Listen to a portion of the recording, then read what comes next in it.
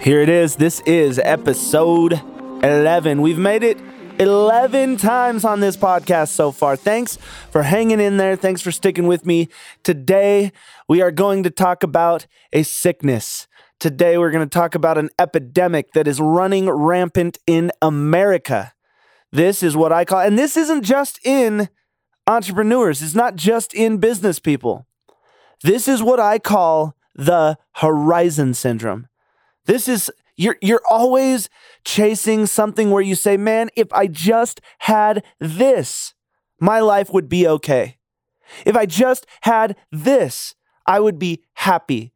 If I just had this, I could make it. My dreams would come true. Everything changes if this happens, if X happens. It is the moving variable of your life. So let's analyze that for a second. Let's talk about common things that people say. Honestly, I was the guy who'd call up dad and say, hey man, I can't pay my car payment, can't pay my insurance, can't pay my rent, whatever it was when I was going through college. Hey, can you help me out? It's never going to happen again. If you could just do it this one time, I'll be okay. I'll be better. It'll get me up to where I need to be. It'll get me caught up. We all know that that is a load of BS. Now, the practices that got you into that situation in the first place are not going to ever get you out of that. It keeps digging a hole. You cannot dig yourself out of a hole. You can't do it.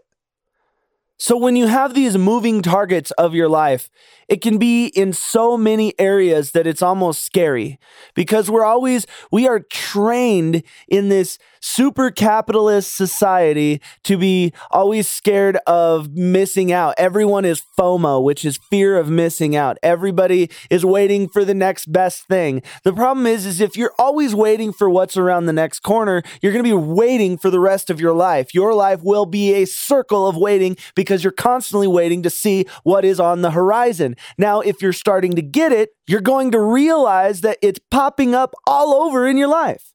Maybe it's the significant other that you've been with for a long time, but you're not ready to commit yet because you're going, oh man, there might be someone better out there for me. I don't know if I can do this for the rest of my life. But ask yourself, are you making that decision based on the fact that you're really just not ready for the commitment? Or has there been enough time and energy and everything that you've invested in the relationship, but you're just scared of missing out on the next best thing? So many people treat people like that. Oh man, I don't want to lock it down right now because someone better might be around the corner, and then they miss out on the greatest love of their life. Now we can go into the shallow parts of your life because how many people are just going, all right, man, if I could make $1 million, I'd be happy. If I could just make $1 million, I'd be happy. If I could just have a bigger house, if I could just move to a house from an apartment, if I could just have a car, if I could get that sports car finally, if I could get that car that I had on my wall as a kid, man, that would make my life complete. Well, the problem is there's always a faster car. There's always a bigger house. There's always more money.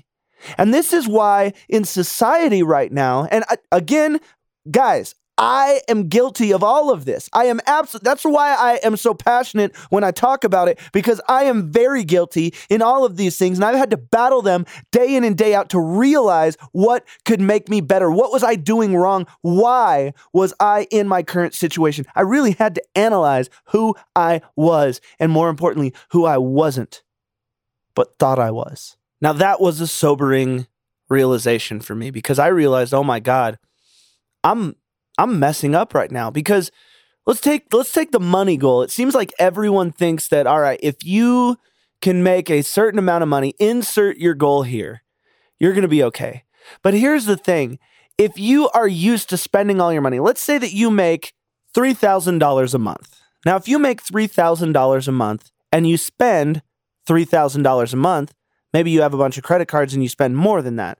But let's say for the sake of this analogy, you make $3,000 and you spend $3,000. You're used to consuming and spending all of your income. Now, what makes you think if you increase your income to $5,000 a month, that you're not going to spend all of your income. You're already used to spending it all. That's why these influxes of cash usually don't last very long, because people will spend everything they make. I could give you $10,000 a month and you would spend $10,000 a month. If your income went down right after you got the raise to $10,000 a month, you would have no money left because you are conditioned to spend everything that you have. Now, I was really guilty of this. Any windfall that I would have, man, I was used to living on a shoestring budget and a thin line. I didn't know how to prepare and handle any windfall. So right when I had it, it was gone. It was immediately gone. I didn't save it. I didn't invest it properly.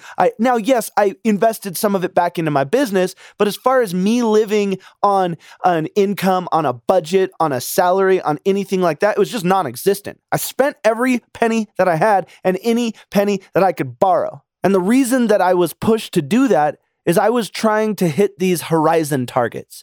But by that very nature, it's a moving target. So if you say, if I just had this, I'm going to be happy. Well, it's just not true. Now, I often talk, you have your bank account of time and you have your normal bank account. Your bank account can go up and down, up and down. Your bank account of time cannot go up. So with these horizon targets that we're really being conditioned to try to utilize, everything is a moving target, and it's honestly a very cruel game to play on people. I want to give you a new target and a new bank account. And I came up with this bank account when I was actually at a retirement home. And as I looked around in the faces of everyone in the twilight of their years, and I was wondering, man, what journeys did they take? What got them here? And I looked around at all of the people who were sad, who were happy. And I said, okay, well, you know what? In the twilight of my years, I want to be happy. So what's their secret? And I realized that they filled up the bank account of memories. They have a memory bank. Because if you look at anybody who is smiling in their elder years, they are usually reminiscing and sharing stories of things that they had achieved, that they were proud of, people that they were proud of, things that they were excited about, things that they did. Everyone shared memories. Now, if you focus on making memories, you will always be wealthy. So with that said, don't focus on just one thing and say, that's going to make me happy. That's just going to be a moment in your life. That's just going to be something that hopefully is one of your memories that you're going to talk about in your elderly years. You're going to be proud of that moment. Now, there's nothing wrong with that. Goals are very important. Just don't think that your happiness is defined in one thing or just one moment. Yes, I want you to make chapters of your life that you want to share with the world. We talked about imagining your life as a movie. If you were going to watch the biography of your movie, when you're walking through life, I want you to say, man, would this be a scene in my movie? I want you to create memorable scenes that you want to share, scenes that can help people. And you can't do that by always just wanting to see what's next. Enjoy the moment, make some great memories, smash through those goals, make a difference, but really focus on what matters. And that is the time you're putting in, the memories that you're creating, and the people that you can help, the people that you can touch. The people are what matter. They're what make memories. They're what make moments. They're what make you, you. So don't focus on the horizon. You're never going to get there. Don't be the hamster that's just running on the wheel. Do some bold things. Think outside the box. Live your life. Create your movie and make memories. This has been the Final Percent Podcast. I really do appreciate you guys. It means the world. I actually got 2 things today on my Instagram that were shout outs of people who are, using the podcast to their benefit, and they're really enjoying it. And I just want to say thank you, Lights Edison. I want to say thank you, Felix. You guys are why I'm sitting behind this microphone trying to make a difference by just sharing my story. Realistically, it's just all the stuff that I've done the wrong way, and I want to make sure you don't make the same mistakes. So thank you guys so much. You're why I do it. If this podcast is helping you, please post something on Instagram. Tag me. It's just Greg_KMG Life. Thank you. Thank you. Thank you. It really is an honor. See you guys next time.